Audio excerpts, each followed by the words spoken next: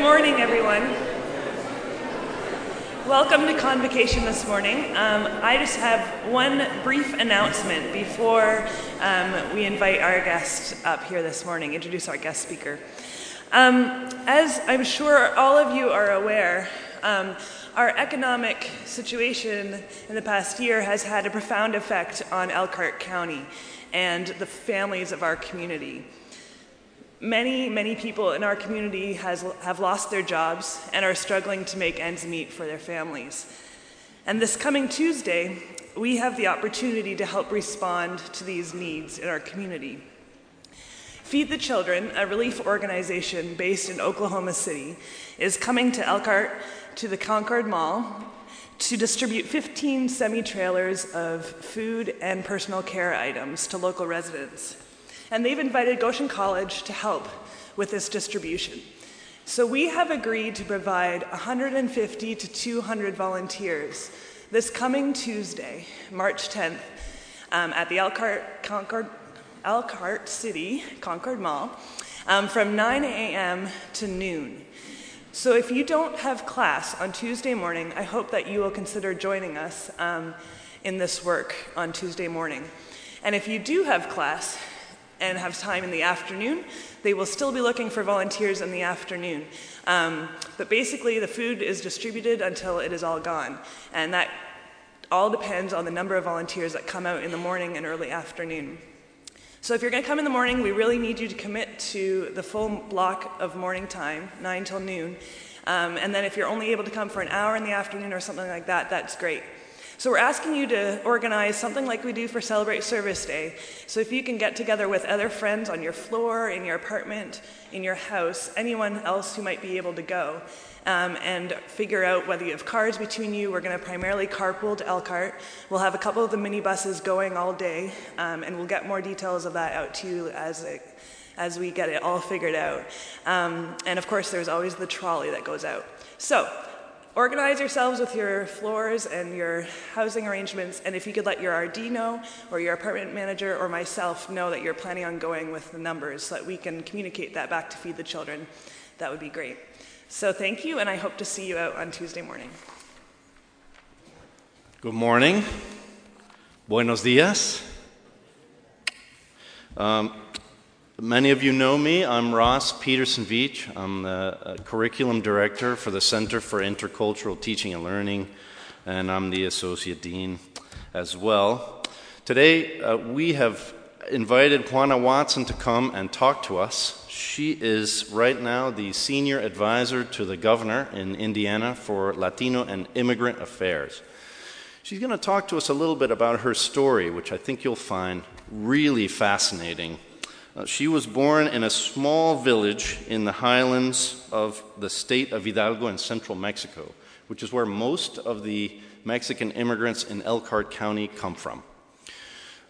And her story is quite a bit different from most people's stories. She came here to Indiana in 1978, didn't know very much English, had a junior high education, which she'll talk to you about, and now has a doctorate in education and serves in the governor's office. She's also going to talk to us a little bit about the state of Latinos in Indiana currently, and after she's done, we'll have some questions and answers. I'd also like to tell you and invite you to a reception after this in the CITL office on the north end of the Union. So there'll be some donuts and muffins and drinks. So you can ask her questions. If we run out of time here, there'll be time there to ask her questions as well. Without any further ado, please help me welcome Juana Watson to the podium. Buenos días otra vez. Okay, so what I'm going to do is show you a little bit of a picture. I don't know if it's a very good picture, but it's the village where I was born. It's very, very small. As you can see, it's really in the middle of nowhere. And high in the Sierra Madre Mountains, which is the east part of Mexico. It's the chain of mountains. One goes east and one goes west. And most people in the village don't speak Spanish. The language that we spoke is called Nahuatl, which is the Aztec language before the Spanish arrived. And in Mexico, we are kind of ashamed to be called Indian. So in the village, my parents always told me not to tell anybody that I spoke the Indian language because we were ashamed. It was embarrassing. We were considered inferior if we did that. So the village still pretty much the same to this day. People drink water from the river, from a very polluted river, and a lot of people have parasites because that's what they do. They drink water from the river. My parents never learned how to read and write because the school system there was only until second grade when they were young. And when I was there, the system only went until sixth grade. And my destiny will have been like the rest of my cousins, like everybody else. Girls got married at age 13 and had 10 kids, and that was pretty much what life is and still is there. So just because my grandfather knew how to read and he had this book where it's the history of Mexico and the U.S. for some reason, he used to read me those stories. And he convinced my dad to take me to another town far away where they had boarding schools for rural children, for peasants that were born out of the Mexican Revolution. In 1920, there were 29 boarding schools called Escuela Normal Rural, and they were for rural children. And you went there for 4 years. They will train you to become a rural teacher, and then you had to go back to the village to teach how to read and write. And my dad didn't know that I had to apply, that I had to do all the red tape, and he took me to another town and left me there, and I was not accepted, and I was only 11 years old. But in the village, again, life in there is still the same. The bell, we have only one church in the town, is the Catholic Church, and there is a bell in the tower. And the bell tells the people what's going on in the town. Everybody needs to hear the bell. So when I was 4 years old or 5, I don't remember well, my dad and my mom said, your job is to listen for the bell and come to tell us, because my dad was a peasant. He used to pick coffee beans in the field, and my mom will spend all day cooking and helping my dad. And so I became very paranoid about the bell because the bell tolls a lot. And when it tolls, it means someone died. And normally there were children that died. And so I was very, very afraid of the bell. So whenever I heard the bell tolling, I will run to the square really fast. So I was always the first one to get there. And I will find out who died, and I ran fast to tell my parents. So for some reason, my mom, and I guess that was the reason, my mom was always the first one to be there to help somebody that had died or somebody was born. And the bell also told you about happy things. It rang really fast. That means somebody was born, somebody was getting married. It was a happy time. And I loved it because I will run, I will find out, and I'll go to the house immediately because they had piñatas and candies, and that was the only time that we could have all of that. So that's how my life was when I was young. And all of a sudden, I'm 11 years old, and we did not have electricity, we did not have any roads, and I'm in the horse. I'm going to go 5 hours through the mountains, and then we're going to take 3 buses to get to this city where I was going to be going to school. So my dad leaves me there, and the school is not responsible for me. They said, you're not in the list, you need to go back. Call your parents. But there were not any funds in the village, so I couldn't go back. And the word, you're not in the list, haunted me for many years. Even to this day, when I hear somebody say, you're not part of this, you're not in the list, I get very sad about it. It reminds me when I was 11 years old and I was homeless. Why? Because in Mexico, there's not any social system like it is in here. Many kids are behind. Many kids are left behind. Many kids are selling newspapers. Many kids don't go to school because of that. And so I was one more child left behind there. So no one wanted to be responsible for me. So I pretty much follow everybody. And, they gave them the room where they were going to stay. They said, you can eat here. This is the cafeteria. But I was not allowed. But I became pretty streetwise because of that. And I could not tell my parents, there was not a way to tell them that I didn't have a place. So, but the year after that, somebody felt sorry for me and saw that I had the determination. I will follow the class, they will close the door in my face, and they'll say, you're not in the list, go home. All the teachers will say that to me.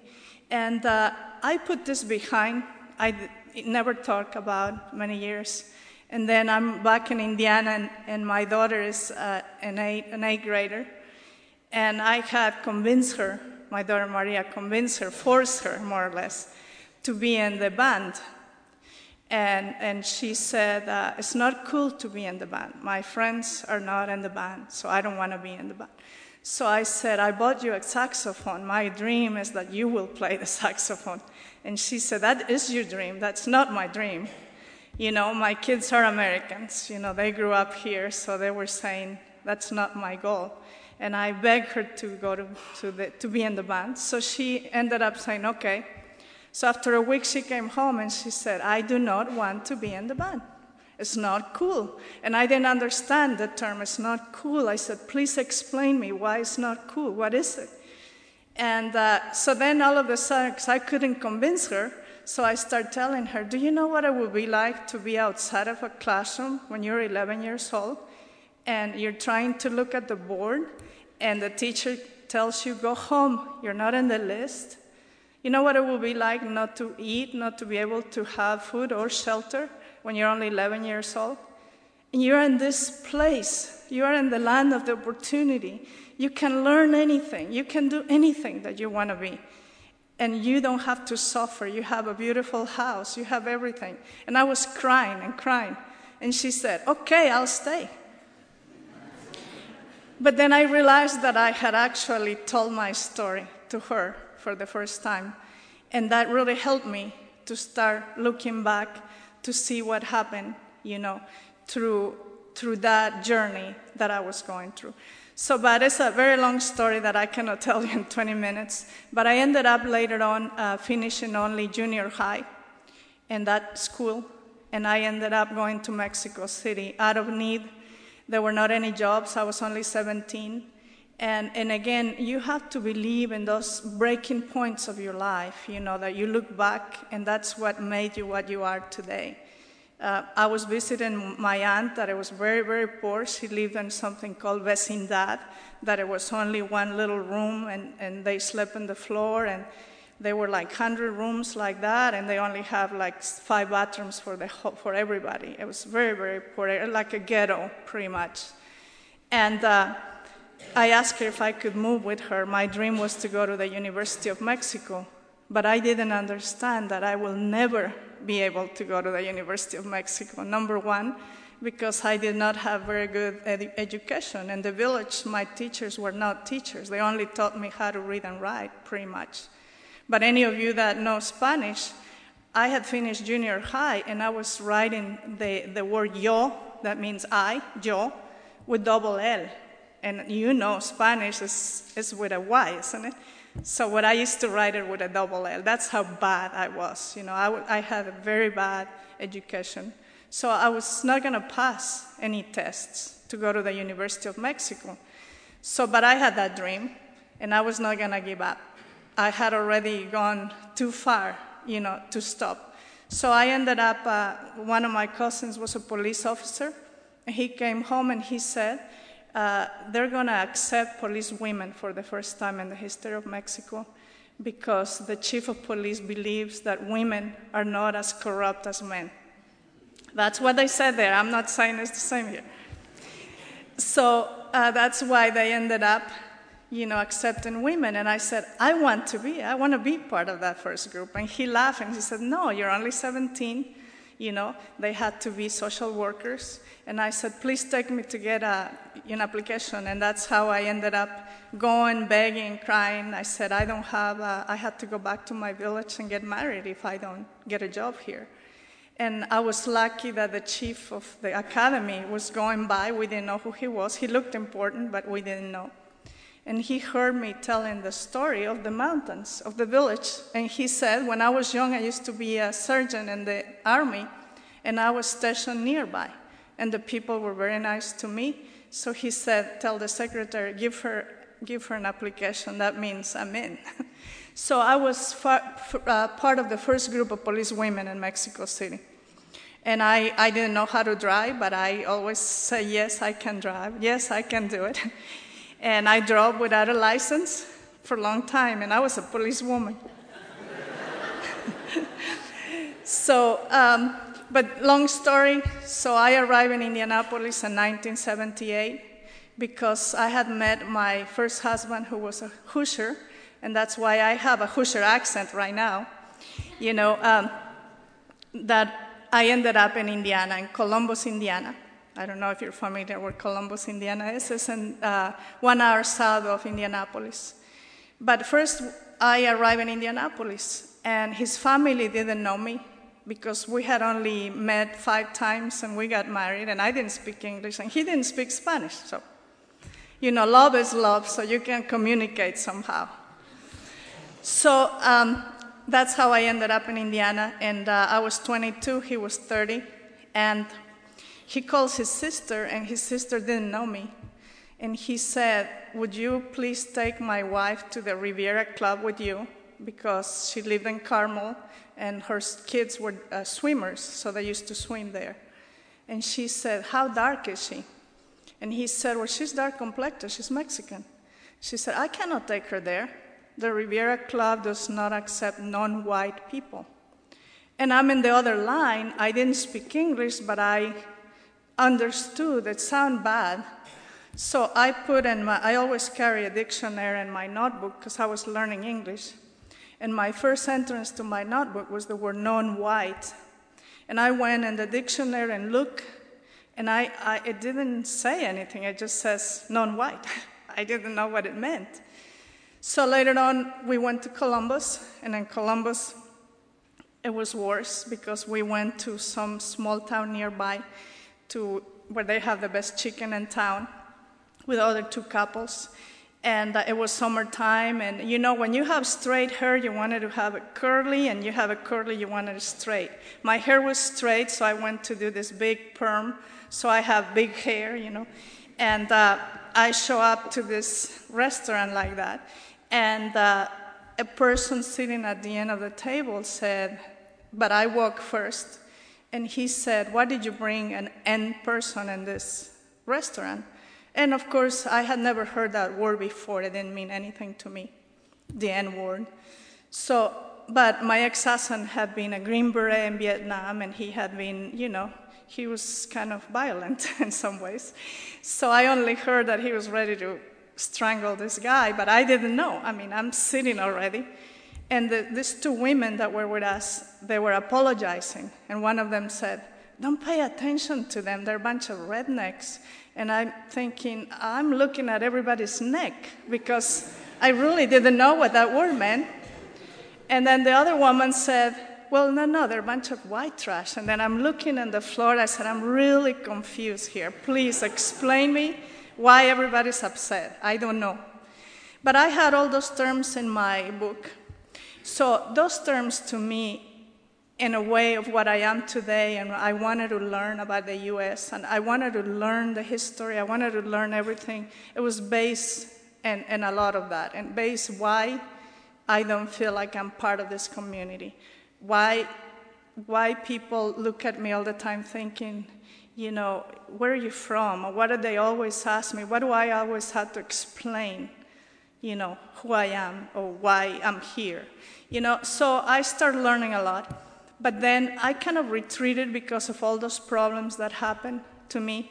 And I had 3 kids, you know, in those 5 years. And I did not speak English yet. And when my daughters were 5 and 6 years old, 6 and 7, they came home with homework, and I couldn't help them. So one day they came home with other little girls, and my daughter Maria said, you're lucky that your mom reads you bed stories and reads you stories, because my mom doesn't know how to read, so she cannot help us. She's not helping us. So then I realized that my kids were becoming my parents because they knew how to navigate the system already. They spoke English, they were born here. So they were my interpreters at the hospital, at the doctors, lawyers, everywhere. And in fact, my daughter Maria became so smart that she was 7 years old, and they had the parent-teacher conference, and they asked her to be my interpreter, and she loved it. Because the teacher keeps saying the word rambunctious, and I thought, I don't know what it means. And then my daughter said, that means I'm good. And I said, oh, good. I was very happy that she was doing great. But the teacher had like a serious look, but then what my daughter was saying is, I'm doing great, and the teacher was actually saying she didn't do her homework, and my daughter is saying, everything's okay, don't worry. So I always went home very happy, until when I get the grades, and then I asked my daughter, what is this? Said, it's a mistake, it's not, they try to convince me that that I didn't know. So that really forced me that I really need to learn English. So I went to English as a second language, and my kids were actually my teachers. They will help me, they will teach me. And of course, they would teach me the things that they wanted me to know, because then when they became teenagers, that was, that is a hard time in life. And they will say, you don't know the culture, I should be allowed to spend the night with all my friends. Everybody does that. That's the culture in this country. And, they were convincing me that that's how it was. But I was learning again English, and when I started learning, I became very excited because then now I could speak more and I could go by myself. And then I met these ladies, and one of them always used the term after every other word. She will say, the whole 9 yards. And I had no idea what it was, but it sounded good. So I thought, next time I'm going to remember to use that. But I didn't know how. So then to show that I spoke some English, so I'm in this group with some ladies, and I said, I forgot how many yards. So I said, the whole 5 yards. And people look at me like, what is she talking about? So then one of my teachers, ESL teachers, was also a teacher at the high school. And they always have this North and East High School, the rivals, that they have the football games. And I saw on the front page of the paper that I saw the picture of my teacher. So I was excited that I saw him in the front page. And I read the story, but I couldn't understand exactly. It was explaining about this football game, and they got into a fight, and he was trying to stop the fight. And then it says, Mr. Smith got hurt in the melee. And so I thought, I'm going to take this to him because I'm learning right now the parts of the body. And so I showed it to him, and I said, what part of the body is the melee? I said, because it says here that you got hurt in the melee. And he laughed so hard that he couldn't even talk. So then he went and told the other teachers, and they all laughed. And I'm saying, I believe that maybe it's a private part, and he doesn't want to tell me because he would laugh and couldn't explain me. So for a few years, I thought that, the melee was some part that I shouldn't mention. So that's how I was, learning English. And so I'm just giving you a little bit of what it is not to speak English and not to know the culture. Because many of those words are not exactly what it means sometimes. It's also the cultural side that I needed to understand. So, and that's how I became more educated. I learned English, then I went to the high school, and I sat with high school students. I was 28 years old, and I finished my high school with them. And I became very excited. I could actually realize that I could go to college, because my parents and everybody always said in the town, girls don't need to learn how to read. They're going to get married. You don't need to know. And actually, I thought that I will never go to college. And then by seeing the opportunity, I said, I'm going to take that opportunity, and I'm going to go to college. And I ended up getting my bachelor's degree. And then that's when I became brave, and I said, now I can continue. And I couldn't stop anymore. So then I went to IU and got a master's degree. And May the 2nd of last year, I finished my doctorate degree. So, thank you. And I'm not telling you this to brag. I'm telling you to tell you that we do truly live in a land of opportunity, that all of you, anybody, can go anywhere that you want to go. Because a person like me, coming from this rural area with no hope, I ended up here where I am today. It was because of an education. I wouldn't be here if I didn't do that. But in all those years, a lot of Latinos started arriving in Columbus, Indiana, and I knew what was going to happen for what had happened to me. So we opened Su Casa Columbus, a Hispanic center, and that's what we were trying to help them to become acquainted with the culture. And I designed a few programs to help them to understand the culture and the language and what was going on. So, I'm here to tell you that and a little bit more about the status of Latinos right now in the state of Indiana. Latinos in general, if they don't have a valid Social Security number, cannot get driver's license. And when I told you about that I drove without license, in Mexico, you can drive without license. It's not a big deal. They stop you, you pay a policeman, and you're okay.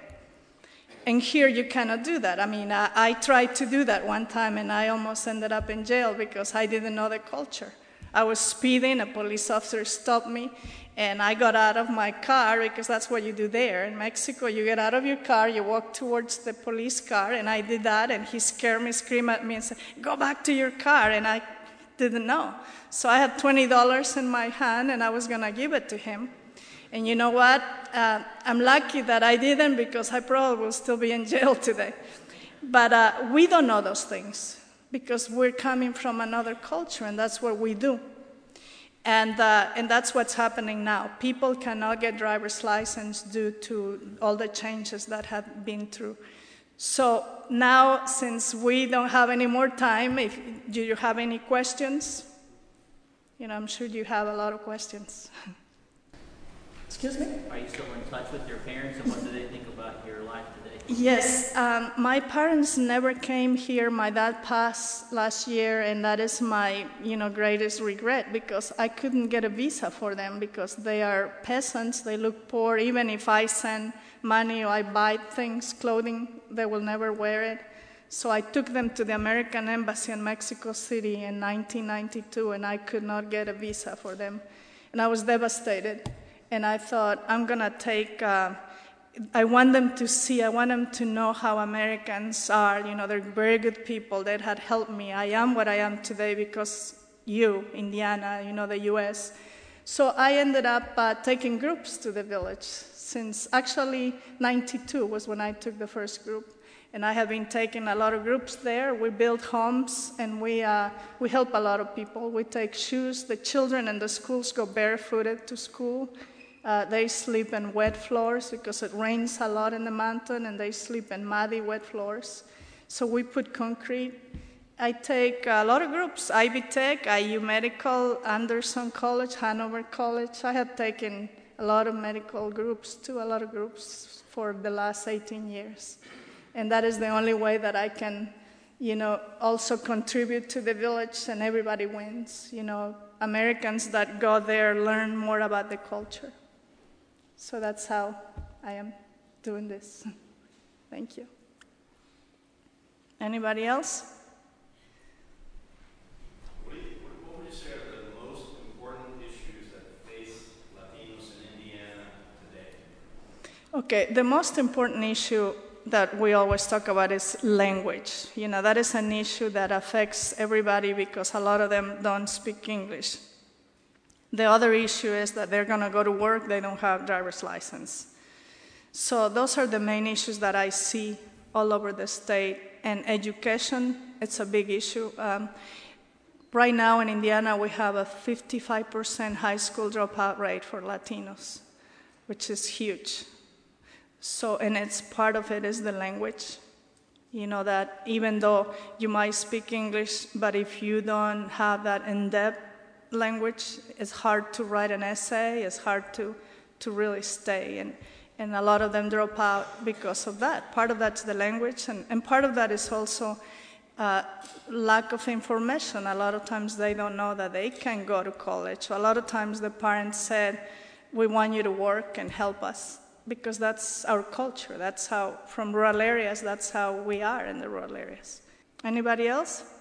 Thank you.